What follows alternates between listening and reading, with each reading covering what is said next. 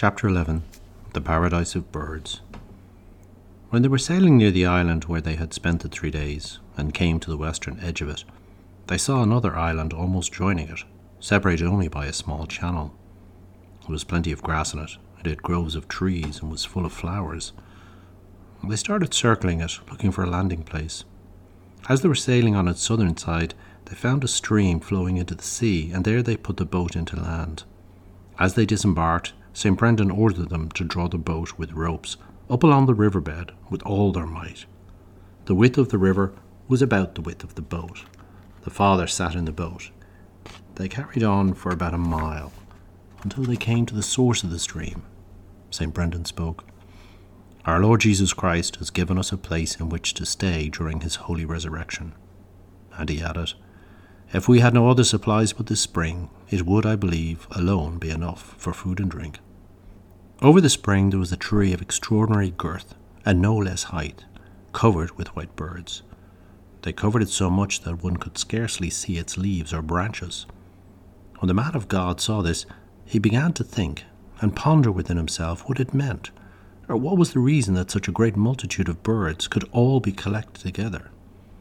He was so tormented about this that the tears poured out and flowed down upon his cheeks, and he implored God, saying, God, who knows the unknown and reveals all that is secret, you know the distress of my heart.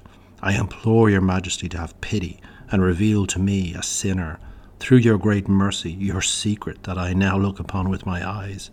I rely not on what I deserve or my worth, but rather on your boundless pity. When he said this within himself, and had taken a seat again, one of the birds flew from the tree, making a noise with her wings like a handbell, and took a position on the side of the boat where the man of God was sitting. She sat on the edge of the prow and stretched her wings, as it were, as a sign of joy, and looked with a peaceful mien at the Holy Father. The man of God immediately concluded that God had listened to his plea and spoke to the bird. If you are God's messenger, tell me where these birds come from, or for what reason they are congregated here. She replied immediately, we survived from the great destruction of the ancient enemy, but we were not associated with them through any sin of ours.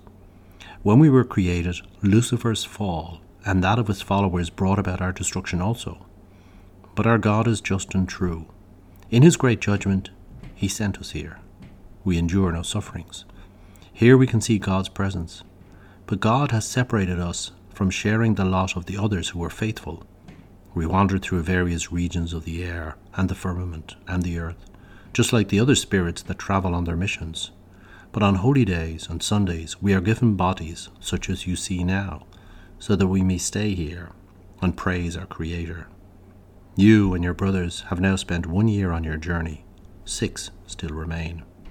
Where you celebrate Easter today, there you will celebrate it every year. Afterwards you will find what you cherish in your heart, that is, the promised land of the saints. When she said this, she lifted herself off the prow and flew to the other birds. When the hour of vespers had come, all the birds in the tree chanted, as it were with one voice, beating their wings on their sides. A hymn is due to thee, O God, in Zion, and a vow shall be paid to you in Jerusalem. They kept repeating this versicle for about the space of an hour. To the man of God and his companions, the chant and the sound of their wings seemed in its sweetness like a rhythmical song. And then Saint Brendan said to his brothers, prepare your bodies, for today our souls are filled with divine food. When supper was over, they performed the divine service. When all was finished, the man of God and his companions gave repose to their bodies until midnight.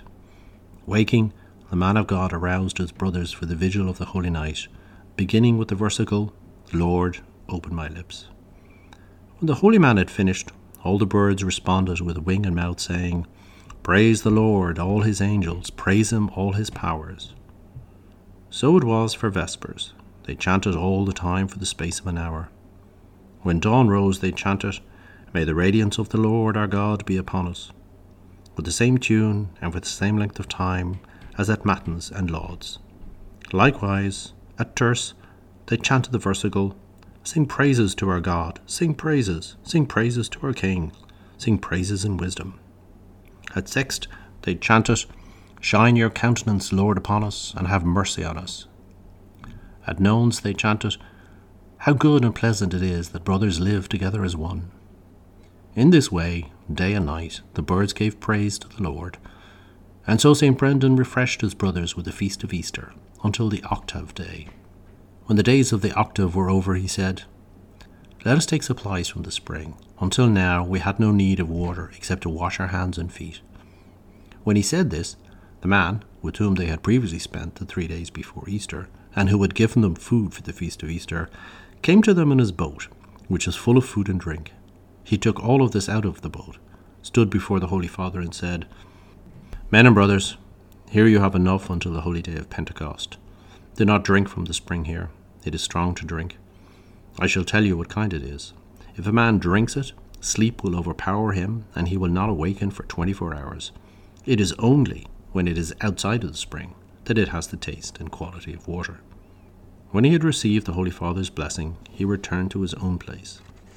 St. Brendan remained where he was until the beginning of the octave of Pentecost, for the chanting of the birds revived their spirits. On Pentecost, however, when the man of God had sung Mass with his brothers, their steward came, bringing with him whatever was necessary for the celebration of the feast day. When they had sat down together for the meal, the steward spoke to them, saying, You have a long journey ahead of you. Take the full of your vessels from the spring here, and dry bread, which you can keep until next year. I shall give you as much as your boat can carry. When all this had been finished, he received the Holy Father's blessing and returned to his own place. After 8 days, St. Brendan had the boat loaded with all the things the steward had brought to him, and had all the vessels filled from the spring. When all was assembled at the shore, the same bird with speedy flight came and sat on the prow of the boat. The man of God understood that she wanted to tell him something. Then in a human voice she said, Next year you will celebrate with us the holy day of Easter and the time you have just spent with us. And where you were this year on Monday, Thursday, there you will be next year on that day. Similarly, you will celebrate the vigil of Easter Sunday, where you formerly celebrated it, on the back of Jasconius. After 8 months, you will also find an island which is called the island of the community of Alba, and there you will celebrate Christmas Day. When she had said this, she returned to her own place. The brothers stretched the sail and steered out into the ocean, where the birds chanted, as it were with one voice, Here is God, our Saviour, our hope throughout all the boundaries of the earth and in the distant sea.